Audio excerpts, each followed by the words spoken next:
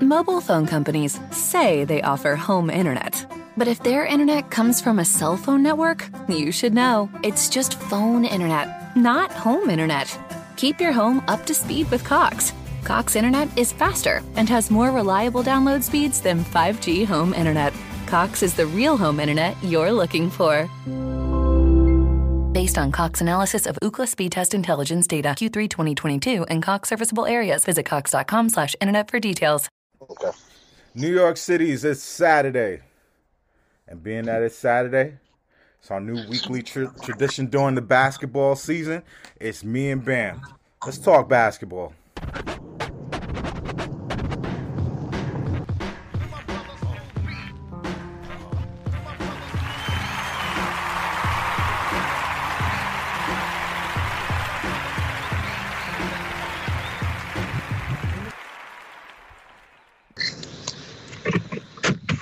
So last night, we suffered an ugly defeat.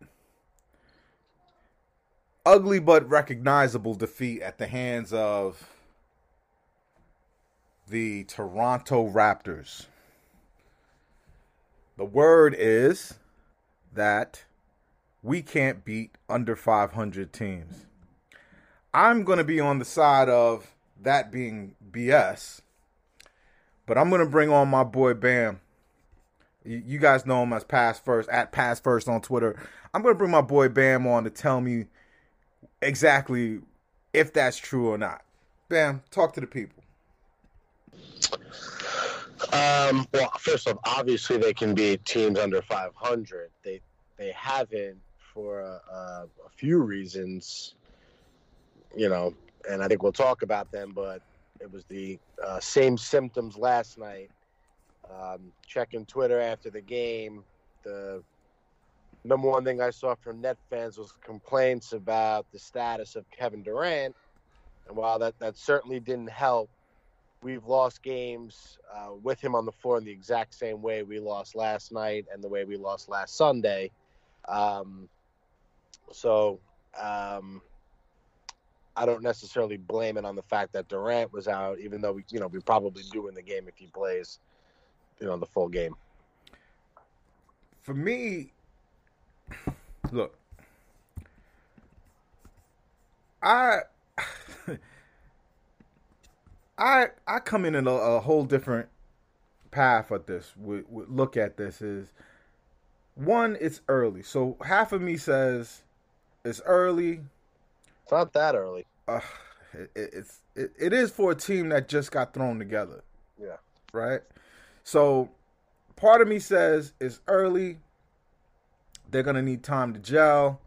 Everyone keeps pointing to this messianic savior that's coming at the buyout mark. But this is, to me, this is stuff that's been happening with the Nets since Marks has took over. Like, we've been beat at the rim forever. We've been out rebounded forever. Like, none of this is new. These were the reasons why we lost before, but before, at least, we were middling at protecting the rim. We were middling at keeping people off the offensive boards. And now we're really bad at it, and it should come to no surprise to anyone. Like, do you think this is fixable? Well, the roster has deficiencies that the coach is making worse, so that's a bad combination. Mm-hmm. Obviously, right now the team has what you would say are two, and I put in quotes, power forwards in Green and Durant, guys that are at least tall enough to play the position somewhat competent. Obviously, Durant more so than Green. But what's happening is there's no backup center, or at least one that's playing, and the starting center is just shot. He's a 12-minute-a-night game. There's specific matchups, really, other than Embiid, and that's really all I can think of. There's only specific matchups where he's going to be able to throw his weight around, and he's going to help us on the plus side of things. So it's obviously a roster fault, but the one thing I always go back to with Marks is, in the beginning, it was about talent accumulation. He's now condensed his talent, right? So I can't fault him for trading Jared Allen for James Harden, because James Harden is arguably the best player on our team. Right. After I called him Darren Williams 2.0 just 2 weeks ago. So I'm not running from that. That was my emotion speaking, but whatever. So you have to do it. But now he has to get to the point of filling the roster out with guys that just bring defense, toughness, and rebounding. Right. And we don't have that, and we have to hope it comes. But I want to talk about Nash. Nah, don't go there right away. Don't get past this, right? Because we're gonna give Nash a good 15 minutes. Right. But let's start at the. I want to explain it from the mud. I want to explain it from the beginning, right? Since Sean Marks has gotten here, I think he had a philosophy in his head. I think he played for the Phoenix Suns. He played under D'Antoni for a short time, but he wasn't a part of those really, really good Suns teams. But he comes from that culture. He goes to San Antonio, and he coaches a team that played a lot of pace and space. That was when San Antonio was leading the league in 3-point shooting, et cetera, et cetera. And then he comes to the Nets, and we've put him on the pedestal that we've put him on because he had no picks, and he somehow got Karis LeVert, Dinwiddie, and Jared Allen. But all those years, those teams suffered, and you've heard it from me forever, because the organization does not believe in front court basketball.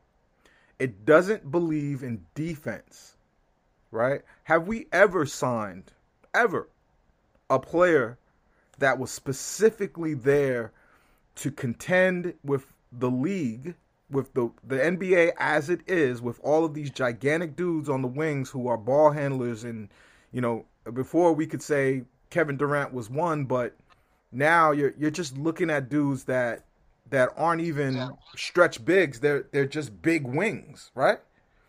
And the only player that they've acquired like that is in theory, and that's Claxton.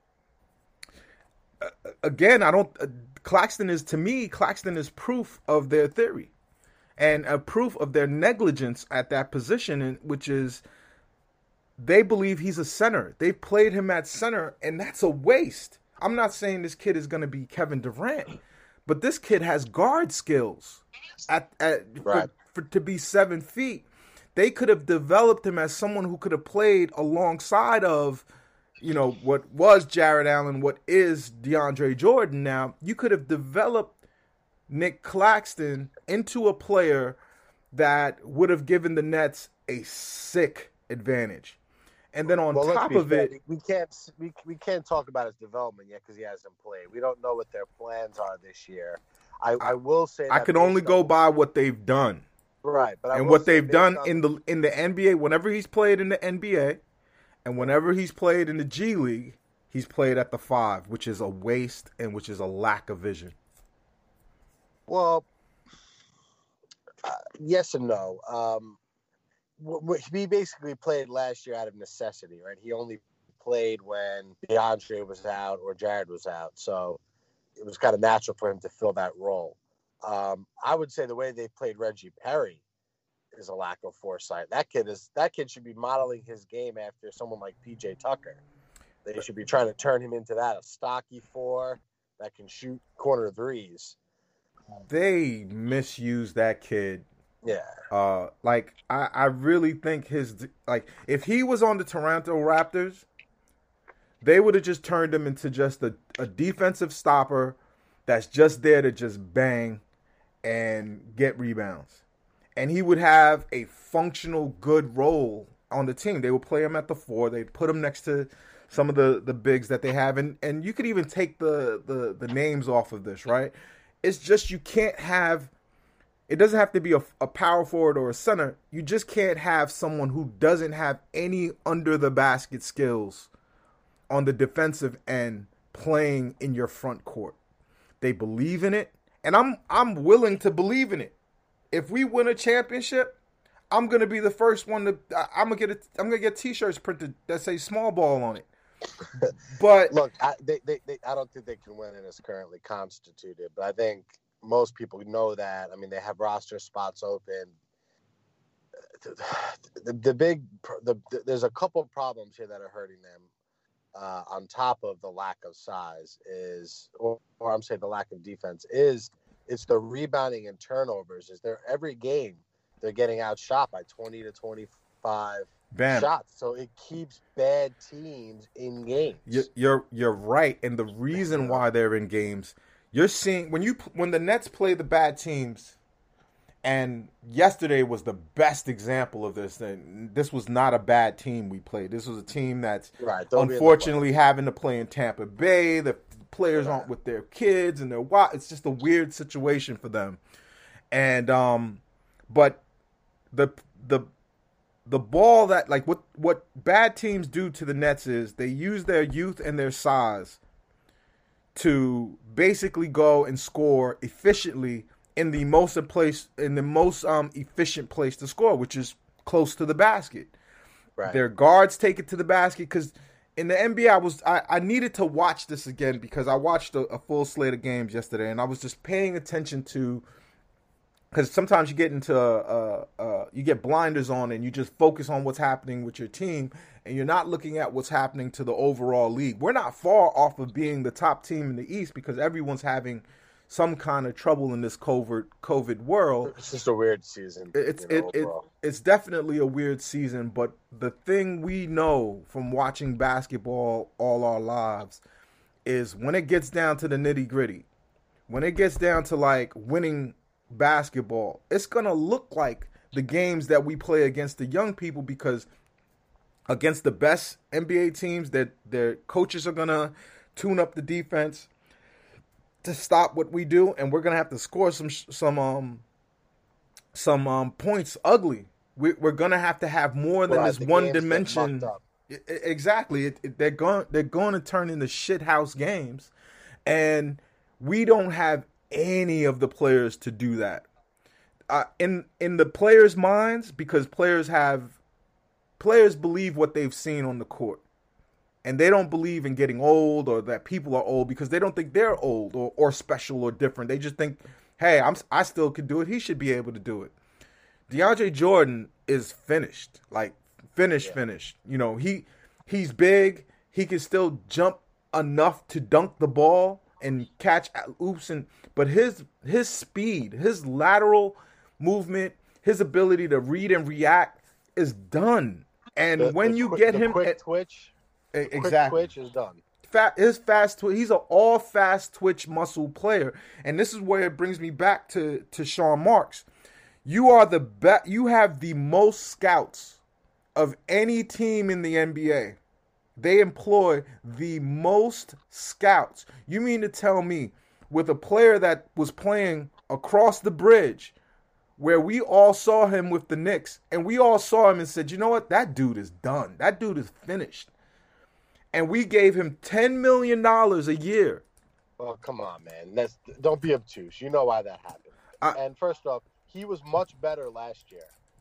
He played in spurts. He had fallen off last year from what he was, and it's been an even steeper decline this year. But, dude, since the NBA was created, every year players above 30 get worse. Yeah, man like that. Exactly. Or guys who depend on all fast twitch muscles. KD is going to be good for the next 4 years, which is why I almost kind of say, you know what, let live and let live, and hopefully something great can happen for us to change it, because we'll have KD and he'll be pretty good for a while. Kyrie, I'm very scared of, because it could just take one little wrong thing to happen, and you know I worry about his mental makeup if he ever lost any of the things or a step or whatever it is that Here's makes him the reality, special. though. I mean, as long as if they can get a 4 and a 5 in here that are competent NBA starters, they don't even have to be high end starters, but just like a passable starting player at those two positions, they can honestly they can live without him. They'd still be capable of winning without him. If you had Joe, James, and Kevin with a competent starting caliber 4 and 5s, that's good enough. So yeah, that's why I'm not that worried overall. Like last night, whatever, they lost the game, they got off to a shit start. You know, Durant comes back, they immediately seized control of the game into the third quarter, and then he left the game. They were still up 4. Kyrie had a bad turnover. Lowry hit a 3 and the game changed on a dime. So they lost. Yeah. Kyrie was terrible. He had 7 turnovers. Meanwhile, Lowry was like 7 for 9 from 3. Like sometimes that happens. They're going to be fine. They're probably going to lose tonight because they're shorthanded and Philly's a tough team and the Philly O's the Nets won. Have they decided what's happening with KD? Is he out for sure? He's out tonight. He didn't travel with the team. I don't think insane. They've decided how long he's out for. And I don't even want to get into the COVID stuff. Like, our fans are so soft. Like, yes, it would suck that he left the game last night, but, like, COVID, like, that didn't force us to have, like, 25 turnovers again.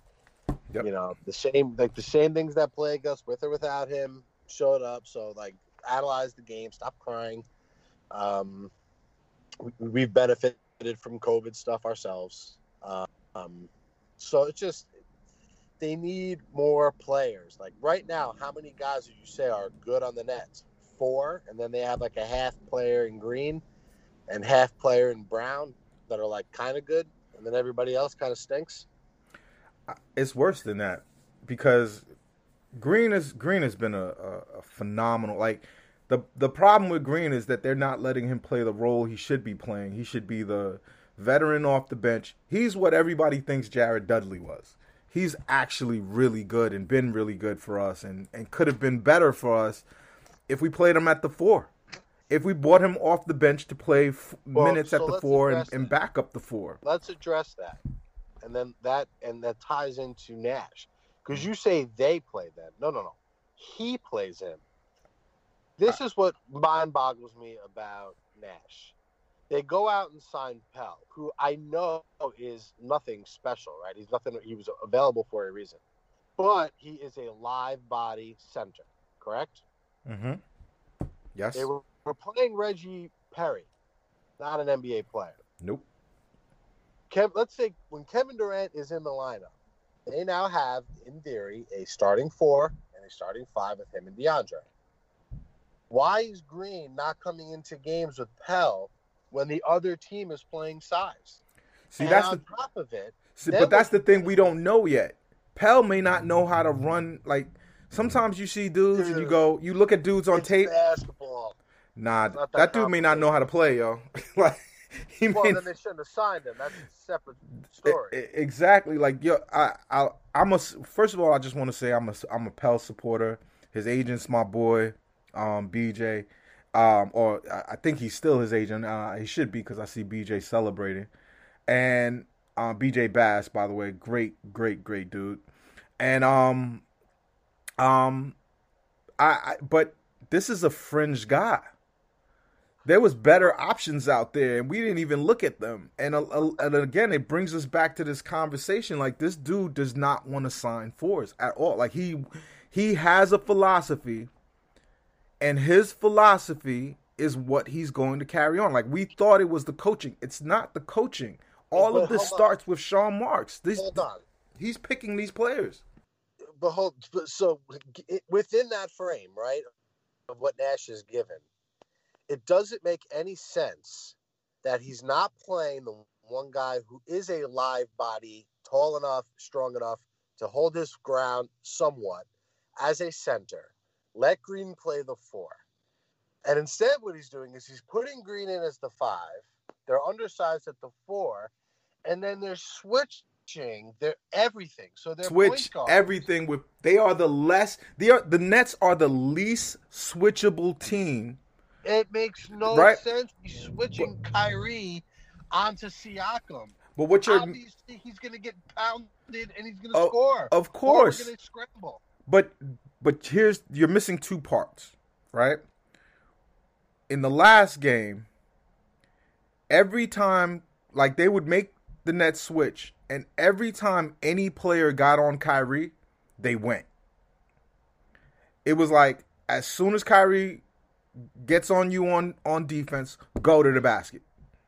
And it worked every time because there's nothing behind Kyrie to stop. Like, Kyrie has always been this player. None of this is new. Kyrie has always been this player. That's why they had Tristan Thompson behind. This is why it makes even less sense. You're taking the guys that are at least somewhat tall, and now they have to shade out to the perimeter because they're on guards and shooters, leaving even less behind him. When you talk to your children, do you talk to all of them the same? Probably not. They're different. They probably all respond to different parenting techniques. True. Nash looks at the opponent every night and says, we're just going to switch everything. There's no strategy based on the opponent. It's the same shit every night. Listen, this happened under Atkinson, and I used to lose my mind. The part that you're missing is the second part. The part that you're missing is the second part. And it's the reason why Atkinson isn't here. The Nets are like the Yankees. Everything is controlled by Cashman. Cashman wanted a manager that he could put in the dugout that he could basically zap down what to do from his suite. And the way this team plays, there's nothing new to what Nash does to Atkinson. I don't get frustrated at Nash anymore because he does exactly the same things that I've been yelling about for the past few years. This is Sean Marks' team, right? And he has more control. Say it again. It's his franchise. The owner made him a governor, made him the co-governor, which means he calls the shots from the very top to the very bottom. And part of it is deserved. But the thing that I'm seeing is that this is the same offense, but it just has the greatest three scorers in it ever. This is the same defense, but it has horrible unathletic players, horrible defensive unathletic players who don't have length with it. And then lastly, the roster construction makes it almost impossible. If you need to get your best players on the floor, and this is the only, like, I had my morning time with Harden. I love having Harden now. The problem with Harden is that if they knew they were getting him over the summer, they did nothing to prepare to have James Harden on your team. If James Harden needs a PJ Tucker, James Harden needs a Robert Covington, James Harden needs a Clint Capella. He needs those guys around him. Well, I think the biggest thing that screwed the Nets was the Dinwiddie injury, because they could have found a first-round pick for him. I mean, I saw Woj yesterday saying that teams want to trade for him now because they want his bird rights. Like, teams know, like an ACL, like, it is what it is. He'll be fine next year. Yeah. And they want his bird rights. So I think he would have went in the trade and we would have kept Jared. And now you're talking buyout market. You're just looking for, like, the other Morris twin, the one on the Lakers. Right. That type of a player. It's easier. Now we still need that player, and we need the center.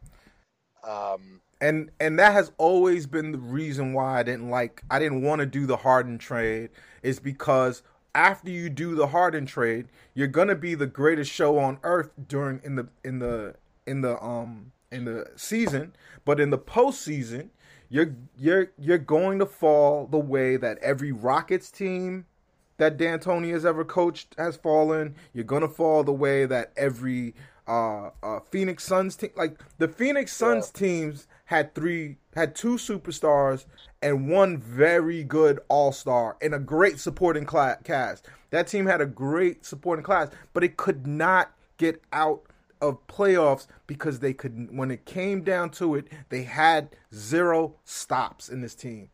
It is shocking it is shocking. The thing is, though, you can't look at it as like they have to win it this year. As obviously, like I want them to, and I want them to go as far as they can. But Here's again, why we talked about this the week or last year that they're guaranteed at least next year to do this again. So all the guys are under contract. They're gonna get at least one more year. Right, but it could get worse. So I doubt that will happen. All right, so the tax bill comes up. Let me show you how this could go really bad. The tax bill comes up, and I've worked for very insanely rich people, and they all have the same thing. They're all cool when everything starts, and they trust you and they believe you. Everything's great. Oh, everything's wonderful. But if they go down like dogs in the second round to, I don't know, the Celtics, they're not going to lose to the Celtics. Celtics don't match up well with us. We'll slap the Celtics. Yeah. But let's say we go down in the second round to some arbitrary team, or even worse, some young team that's playing hard, or like Toronto is the 8th or 7th seed, and we have to play them in the first round. We could lose. Zero chance. Toronto's beating us in a 7-game series. I doubt it too. They barely beat. It took Durant barely playing in the worst performance of the season. They scraped by us. Look, obviously the fear is in Milwaukee, and even them, I'm not scared of them. You know what it is for us is that we're not used to rooting for a team that, like, we were the underdogs, right? Like when the Nets started getting fun in Brooklyn, they were the underdog team that played their ass off every night. Mm-hmm. We've now morphed into the team that everyone plays their ass off against us. And we're not used to it. Like, every time they get down 10-2, I'm like, fuck this guy, fuck that guy. And then, like, 10 minutes later, they have the lead. So it's we're not accustomed to it. And we fear these teams. Like, earlier in the year, I'm like, I wouldn't want to play Atlanta in the first round. Well, now that the sample size is growing, like, Atlanta's under 500. So we start to fear these teams because we fear the expectations. Nobody like that is knocking us out in the first round. Yeah, all the teams that could beat us are in the West, really. Like, even Milwaukee has a shot to beat us for sure, and I would still even say like Miami, if they got their shit together and got in, could be, and Philly probably too. But like, so that's the good example right there. Like, so Miami beats us in the playoffs. It's just, let me make my point, and we'll keep going. Miami beats us in the playoffs. Joe Tsai flips out because his tax bill is going to be over $100 million. And if they don't win a championship and they lose ugly to a team that doesn't have 3 superstars, questions are going to start being asked. Friendships are going to change. Fingers are going to point. And that's when things get ugly. And that's when bad decisions turns into worse decisions. And my biggest fear is this thing falls apart next year if we don't win this year. And I would say we don't have to win this year. I think to take pressure off of everybody, even just getting there, I think they would like, because the comparisons would become easy, right? Look like the Heat team, right? They got there, they lost the first one, they needed some. They had to, like, the Nets don't need wholesale change, right? We have to tinker at like a couple specific spots. So I think just getting there, and even if we lose to LA in 5 or 6 or whatever, I think would be a good step for us, and we'd say, okay, we've gelled, we've seen where our weaknesses are. Now we have an entire offseason, a draft, free agency trades, all those things to kind of fill out what we have no exactly. We have no picks. We have no cap room. We got a pick this year. we have a pick in this year's draft? Yeah, because it's a swap with Houston. Oh, I didn't even know that. So we have our pick. I thought we can trade it after the draft. After the swap. But they can't trade it. They can after they make the selection. Oh, in the middle of the season, not at the end. No, right on draft night they can do it. They have to just select in the spot, and then trade the players' rights after the fact, so they can draft for the team. Yeah, they agree in principle, so they're not limited in flexibility. And I think if Wojnarowski's saying teams are calling about Dinwiddie, who I believe is making like $13 million this year, we're probably going to get a bad contract back, but a bad contract back that helps us. And who gives a shit, because our cap is screwed anyway.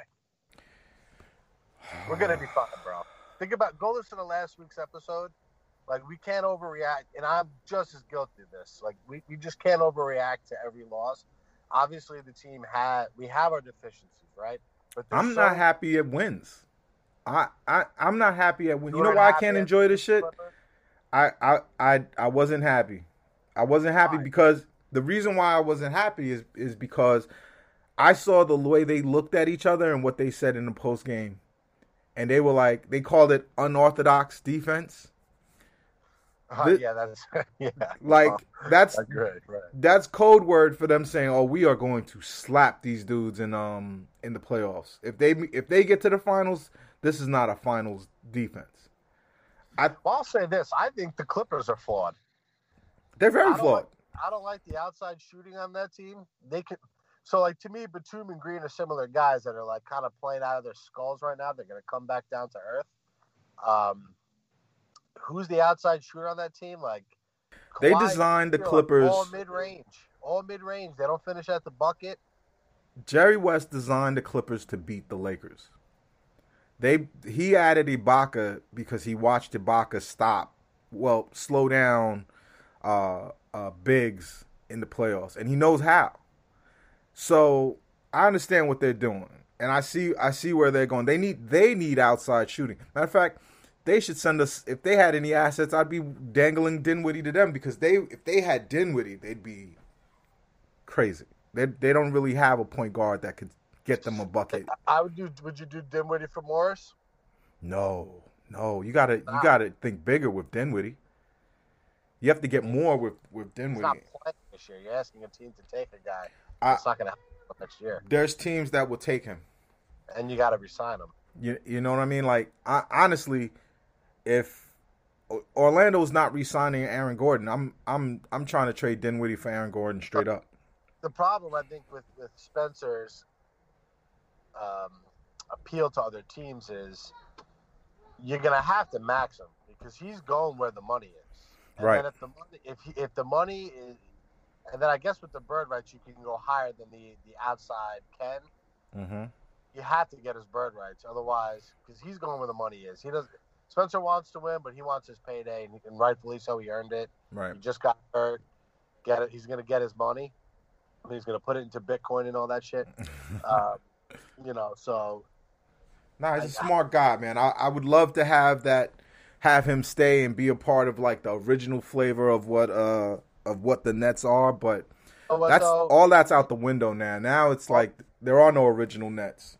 Spencer doesn't sweat these guys. We're like, I see like them all the time saying shit to Joe Harris, and Joe just like eats it. Like Spencer be like, man, fuck you. I don't give a shit. 100%.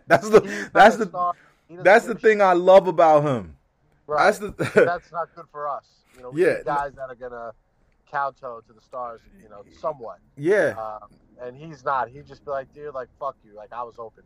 Yeah. You know what I mean? Yeah. No, I actually love that about.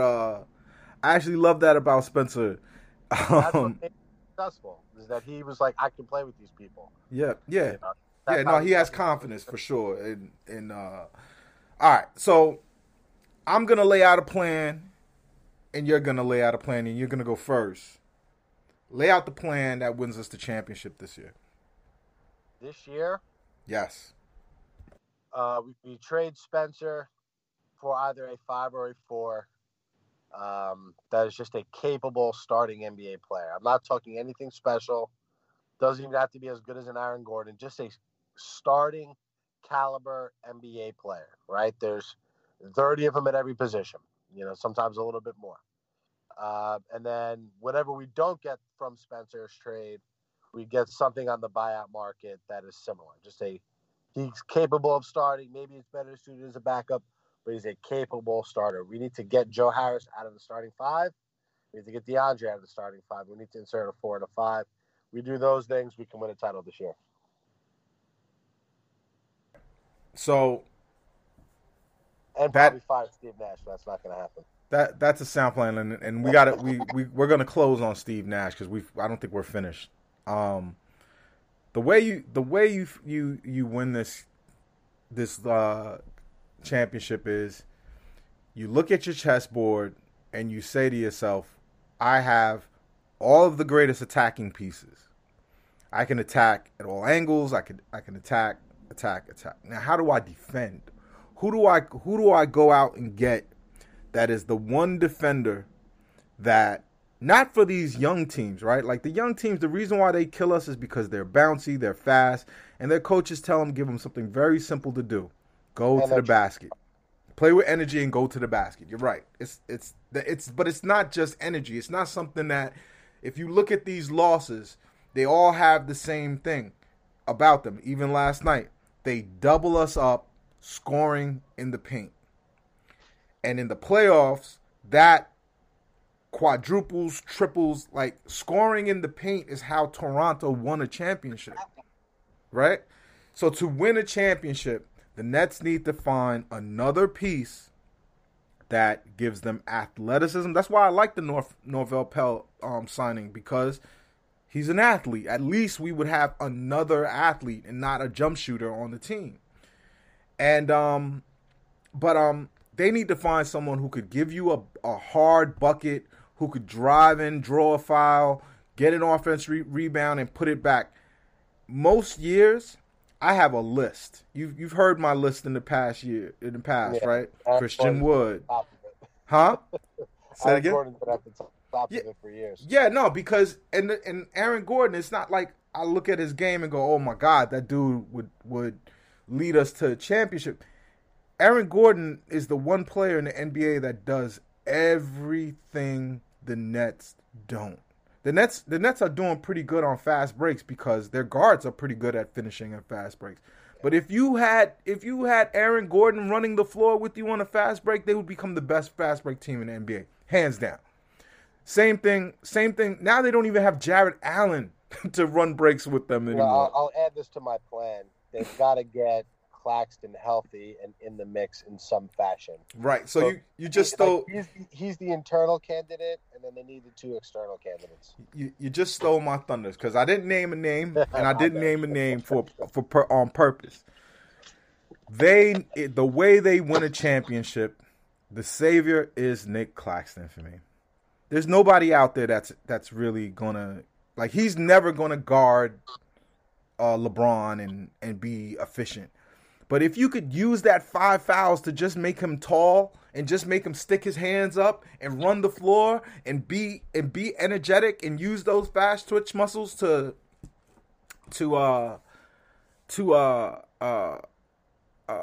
win, to basically eliminate the things that we can't do, Nick Claxton is the only hope realistic hope that I have, that he'll come off the bench and they'll use him at the 4. If they make him bang in the post like they ask, a center to do, then we're done out here. But it's like he can play the 5 in some line. He can become a chess piece. Like there's certain lineups he can play the 5 in with Green and KD also on the court. Right. We talked about this. I'd love to see a lineup where he's the 4, KD's the 3. Because you can put it now, and now you can switch. Exactly. Your switchability, because he can keep his hand in his face from a distance. And the kid has the footwork to do it. See, he can stay with you on the dribble because he's long, he's lanky, and he's still a live young body. He can turn his hips. That's the best piece we need, So it's not that he's anything special. It's just he has the body type of what we need. Right. He has the two things that you can't really buy or you can't really just add. He has the length of a center, right? He doesn't have the body of a center. He's skinnier than Boucher, which is crazy. I was watching Boucher, how he plays. Nick Claxton is better than Boucher.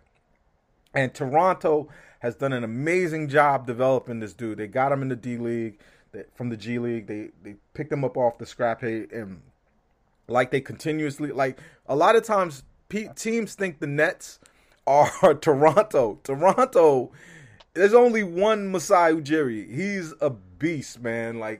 That dude takes trash players and finds them roles, and he picked the right coach. He fired the coach. When your team is always good, you're not looking for stars out of the D League. You're looking for specific skill sets. Exactly. Yes. You can bring a guy into your system and say, just do this. Yes. I just need you to shoot. I just need you to rebound. Whatever it is, I just need you to do that. Right. And then we'll expand your game slowly. But, if you put Nick Claxton out there at 4, right? You slide it, you go DeAndre to start the game. You start with a really traditional lineup. You go DeAndre, Claxton, KD, Harden, Kyrie, right? Don't get fancy with it. Right. You take out you go small. You could pull out DeAndre and Claxton and bring in Green and go small and space out the floor. You could do so many things because for the first time you would have 2 7-footer-ish dudes on the wings. That's the future of the NBA. Let's not even dream that big, right? Like if we got, let's say, JaVale McGee in a trade from the Cavs, and then let's say we bought out we got someone. I'm trying to think of somebody not that great in the buyout market, an Ariza level player, past his prime player, but that can still contribute. I don't think you could do. We already have our Ariza level player. I don't think you could do that again. You just hear me out. You add those 2 types of players, and you add Claxton. Now there are options with the lineups that we can deploy based on our opponents, instead of what we're currently doing, which is just look, we're gonna just do the same shit every night, and on most nights we'll flat out outscore our opponent because our top guys are better. Right, and so, unfortunately, the voices I don't like speculating on guys like this whole Drummond thing. Look, if it happens, fantastic. I don't see why that would happen. I don't see why Cleveland would buy him out when they're in a playoff hunt. I don't even see how another team would let the Nets get him and just win an easy championship. If I'm Boston and I have that trade exception, there's no fucking way I'm letting that happen. Because Drummond tries to score on the teams. That's his problem, is because he's asked to do all these other things that he's not very good at. You put him on the Nets, every brick the Nets shoot, he's the only center that I can look at in the landscape of the NBA. He's a dinosaur. He doesn't do any of the things that you really want to do anymore. Yeah, but you put him on the Nets, he will grab 50% of all offensive rebounds and kick it back out, and this team will gut you. It'll be the equivalent of adding you remember that year that Jordan came back, they lost in the playoffs because they didn't have that offensive rebounder in Grant. Right.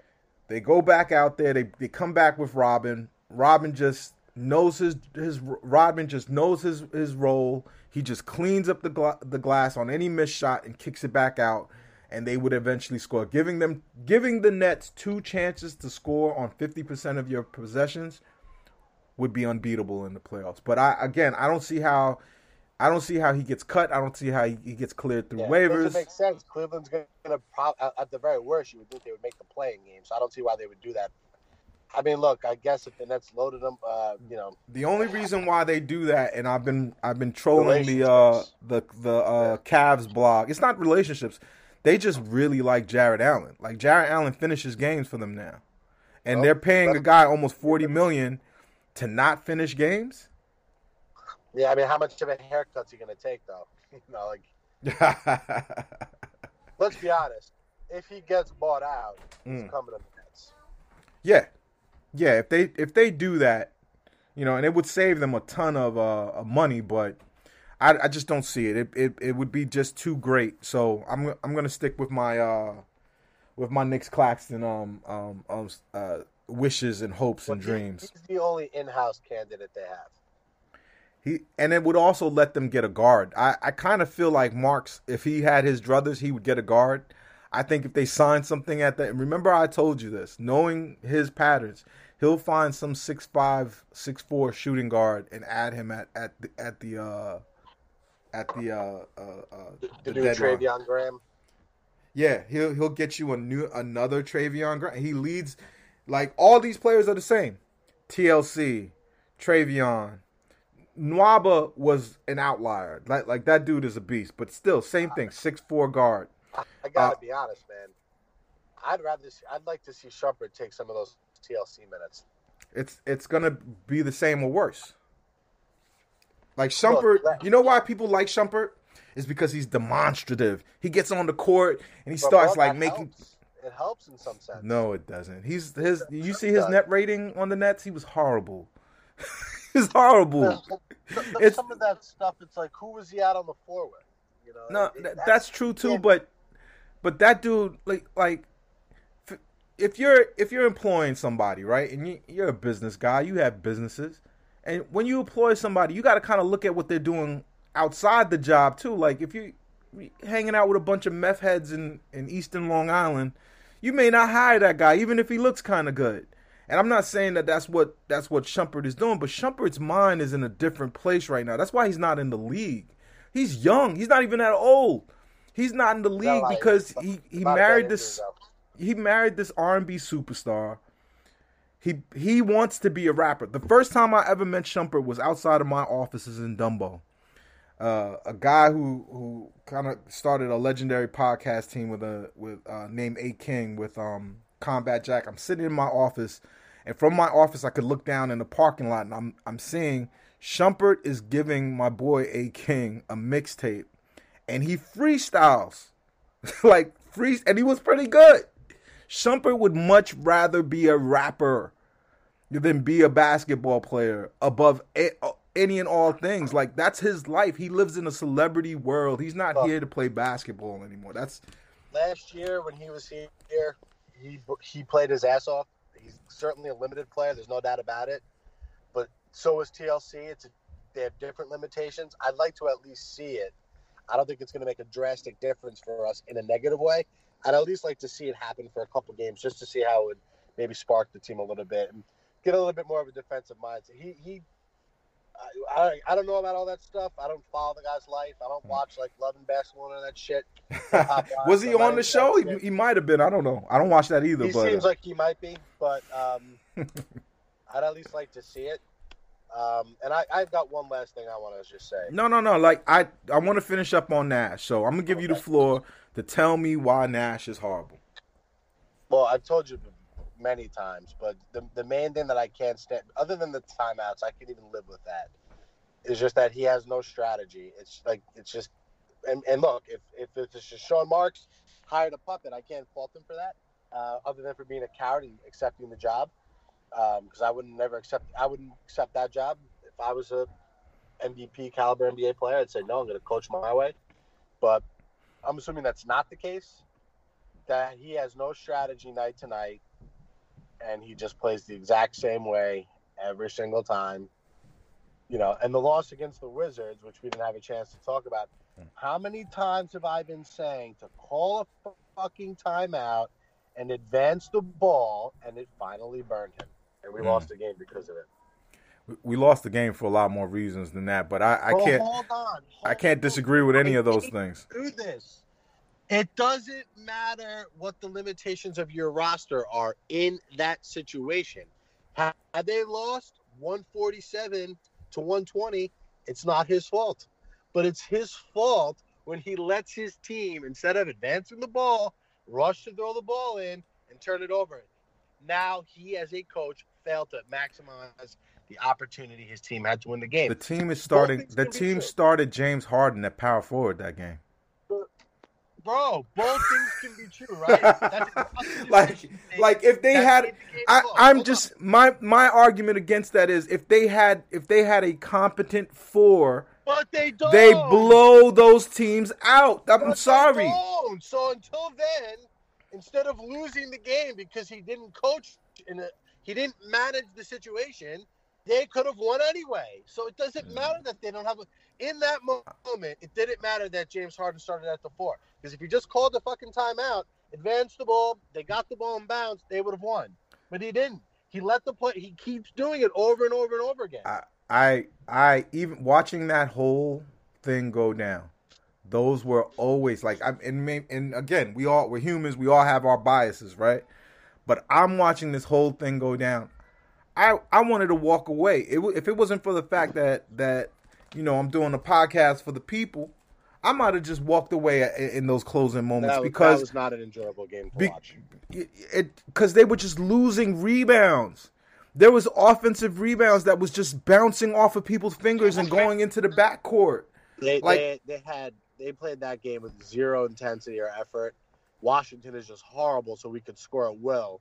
Right. That was a terrible display. Neither team deserved to win. But if they could have been to, like, for me, letting a team like Washington score that many points, basically tie your franchise record, says there's something wrong with the team and not the coach. Because if you flip it, hold on. If you flip it and you go the Nets won 149 to 147 against Washington, you're still saying, how does a team let Washington score 147 points? What Dub was the or question no? you asked me? I asked you. You asked me why Steve Nash is a bad coach.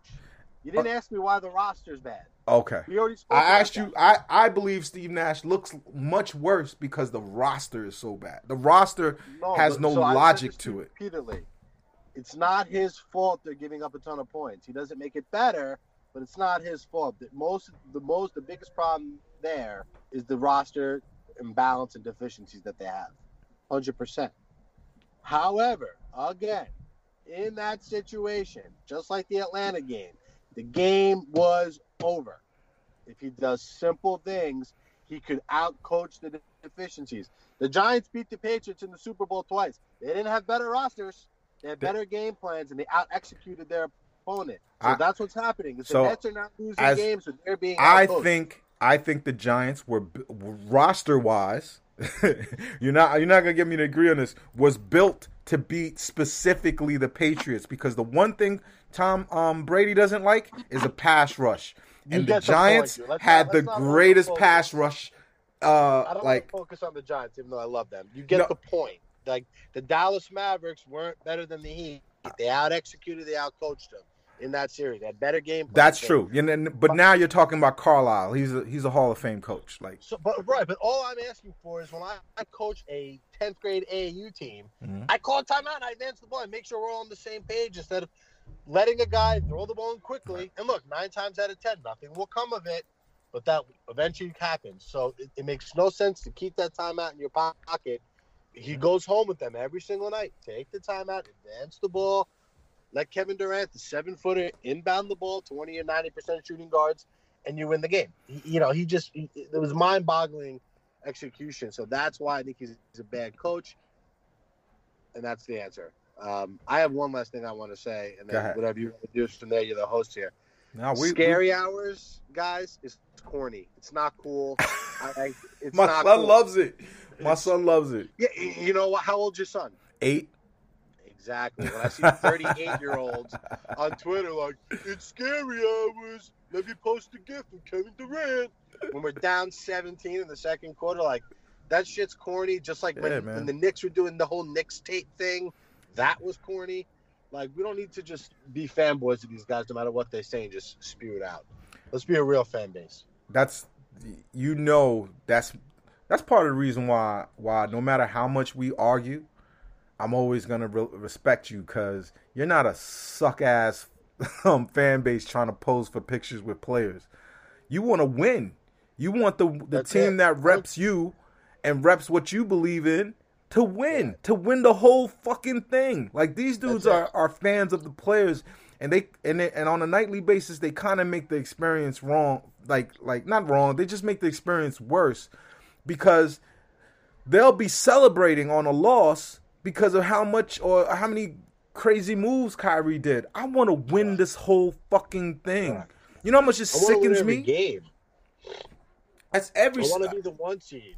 I want to win every game. I want to embarrass teams. I want to be the Nets that everyone is acting like we are, and we're not that yet. Right. We're close, but we're not. And honestly, man, I'm sick of the people who keep saying, like, I don't like them, but I don't like the people who aren't holding the fire to Sean Marks' feet. Sean Marks put this team together. He fired Atkinson, right? Right. He's got to finish the job. He's got to finish the job. There's no the owner is doing his job. The owner is cutting the check. He's saying, keep adding players. I don't care. So I have no problem with Joe Tsai. The coach, he didn't hire himself, right? Good or bad, the coach, he didn't hire himself, but I almost feel like that was the necessary coach because we have a point guard that if we lose him mentally, it could be worse than an injury. Night, what happened on the bench? What are you talking about exactly? Kyrie turned it over up 4. Mm-hmm. Lowry hits the 3. There's a timeout ensued. And him and Nash were not agreeing on whose fault it was. Oh, that happens all the time. And yeah. I've watched Kyrie get beat on defense, and then he yells at Joe Harris.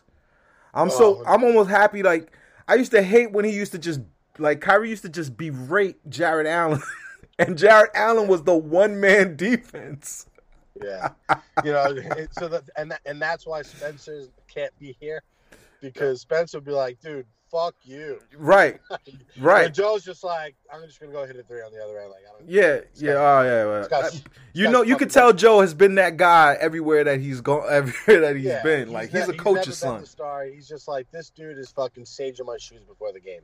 Like, we'll deal with this in the film session when he sees it wasn't my fault. But dude, yeah, I mean, look, dude, we still for me, it's championship or bust. We're still a championship level team. Yeah, we're right there, dude. We need a couple tinkers. That's all. We're not asking for. We don't need all stars. We need competent starter caliber players. Like, you have to recognize what's wrong with you, and I'll always. I don't root for LeBron. I respect LeBron, but LeBron to see his way through and win that championship last year, he needed a Morris brother. He needed someone to do the dirty work that he recognized Anthony Davis wasn't going to do. And he went out there, he got that piece. The Nets need someone in the building that's as smart as that recognizes what's wrong with us. Doesn't go get people because he's our friend, like, get Shumpert. He's my buddy from Cleveland. Fuck all that shit. We need some figure. I don't think Kyrie cares who's on the team. I think once it was Durant, he was just like, I know for a fact, because you never know anything for a fact. But you could just look at Kyrie in a way that it was like Harden had to kind of like, warm up to Kyrie, because Kyrie wanted to just be him and Kevin. Like, me and my best friend, we're just gonna go win these championships. And Kevin was like, then when he got hurt, Go get Harden. No matter, he's not playing. Kevin wants to win. Kyrie wants to win, I believe. Kyrie wants to win the way he wants to win, but I'm not letting them loose. We're winning a championship. You with me? Yeah, we'll be fine, dude. We'll be fine. We're not the pieces. We're like where LA was, right? We just need a couple guys. We're gonna need a little luck. It's gonna. I think it's gonna happen. We're gonna be playing in the next couple finals. You know why? Because when you have the best players, you wind up in the finals in the NBA. It's just how it works. Yeah, let's not even overcomplicate it. Like, we have problems where we're a lopsided team. I said that last week. I'll continue to say it until it's fixed. We're a lopsided team, but we can't change our expectations, and there's a reason for that. We have this 3 to 4 year window, 2 to 4 year window, really. Hopefully. Right? And in that 2 to 4 year window, I think 2 championships have to happen, because even the Heat fans who aren't real basketball fans, they stayed with the Heat because they got their 2 championships. I feel like a lot of our fan base is very Heatish. Yeah. Except us. There's others. Shook's a real fan. Shook is a real fan. I argue with him a lot, but I don't. You talk to Bruce at all? Are you fan? Yeah, no, I talked to Bruce. He's a real fan. He's a little too above the fray for me though. Sometimes I'm like, bro, you're not pissed that they lost. Like, then why'd you watch the game? I don't understand. Bruce sometimes strikes me as a little bit. I'm just happy to be here too. There's a strong component of that on Nets Twitter where it's like, yo, we got 3 superstars. I don't care. Do you remember on your first podcast you asked me who I hate the most on Nets Twitter? Yes. And my answer was Brooklyn Beat. Yes. Did you see what he did the other day? No. And I hate to put this jabroni after the and I didn't see a bunch of people called him out. I have him muted, but or blocked, one of the two. But I always see on my timeline net fans talking. I'm like, it says you're blocked. You blocked this person, so inevitably I click view. It's always him. This dude after the Net Clipper game searched in his search bar Joe Harris star, and just started responding to people. He's not a star. Like 10 people. I'm like that. Like you're a sick fuck. Ask him to come on the show. I want to hear I want to hear his voice. I want to see like, is this guy just playing us, or like, should I feel bad that maybe BB, I should be insulting this person? Look. I see basketball opposite to BB. He got what he wanted. He wanted the Harden trade. He got it, and he wants to gloat about the part. This is exactly the way I always saw the Harden trade working, even though I was against it. It would go like this, exactly how it's going. But my problem with it is they take too many steps backwards to go to make that one step forward in Harden, and I'm worried. And I don't need his gloating and his cheerleading for Harden. And and killing people and killing Joe. Joe Harris is a winning basketball. You need that guy on your team. Look at Redick's success and Kerr's success. More cliche player in the NBA than Joe Harris. He's the white boy that's just out there to shoot. He's the most cliche player in the league. Yeah, he's a stereotype come true, dude. He was the guy on the all-black AAU team that was there to stretch the floor and just bang jumpers the whole time. Yeah, and you know what? I was just telling my son this like the other day, and he doesn't get it, but there's a white kid on. He plays on. He's too young to play AAU, but especially with COVID, he hasn't played on an organized team for a year. But he plays hood basketball, and he plays what do you call it? Organized ball, I would say, is the opposite of basketball. No. At his age, organized ball is YMCA ball. So hood ball is like in a church, in a gym, near the projects. So and I won't besmirch my hood ball team, but the white kid that plays on the hood ball team is the coolest white kid that has ever lived. I love that kid. Yeah. You know what I mean? He gets along with everybody. He is Joe Harris, and it's not a racial thing. It's just you just have to have a kid who might be a little bit more affluent, or even if he's white trash, to have to like be able to have the humility to just, or not, humility is not the right word, or just the get along of getting cool with kids from the projects. I played for the New York City Jaguars my junior year going into my senior year of high school. Kevin Hamilton was the coach. He played for the Celtics. He's now the head coach at NYIT. Pooch actually played for them too. He was younger than me, but he played for him a couple of years after. There was 3 white kids on the team, including myself. There was the one white kid that wanted to be black. Mm-hmm. There was the flat-out shooter, and then I was the guard. But it was actually a great experience because you like you said with your son, you learn, you meet other people first off. Yeah. From different backgrounds, and the game does play differently. So I would say for your son, put him in as many teams as he can, because that's really the best way. The way you get better is playing. Yeah, you gotta just play. Yep. And play to win. And learn. He's still young to learn to win, but definitely and get him using his offhand, man.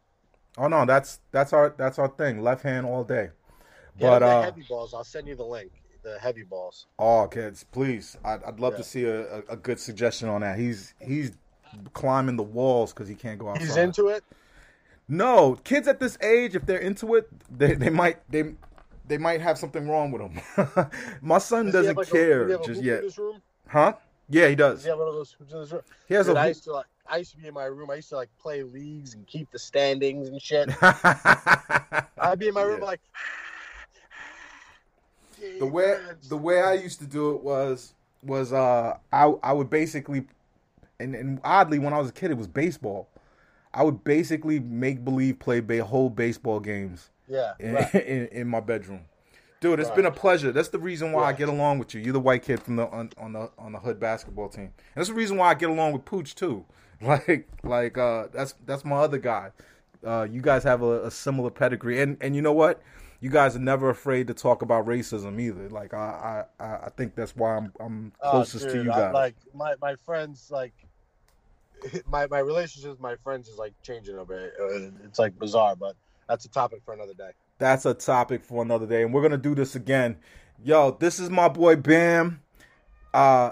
Currently at Pass First on Twitter. You'll see it in the caption for this pod. We're gonna do this every single weekend for everybody. We're gonna give you unfiltered, unfan, like we're not the podcasters that's trying to one day get a press pass and be close to Kevin Durant and sniff his balls. That's not what we do here. We talk Nets basketball. Oh, go ahead. You know what? Stop rooting for Jared Allen. He's on the other team. Fuck him too. Yeah. I see him. I send him his pleasantries. But fuck Jared Allen right now. I want to win this championship. I want to win this championship, man. I want to have this parade. Brooklyn deserves it. Dude. Have a good one. Next weekend, right? All right, brother. I'll be here. We are the front office. That was my man, Bam. We'll be back next week, everybody.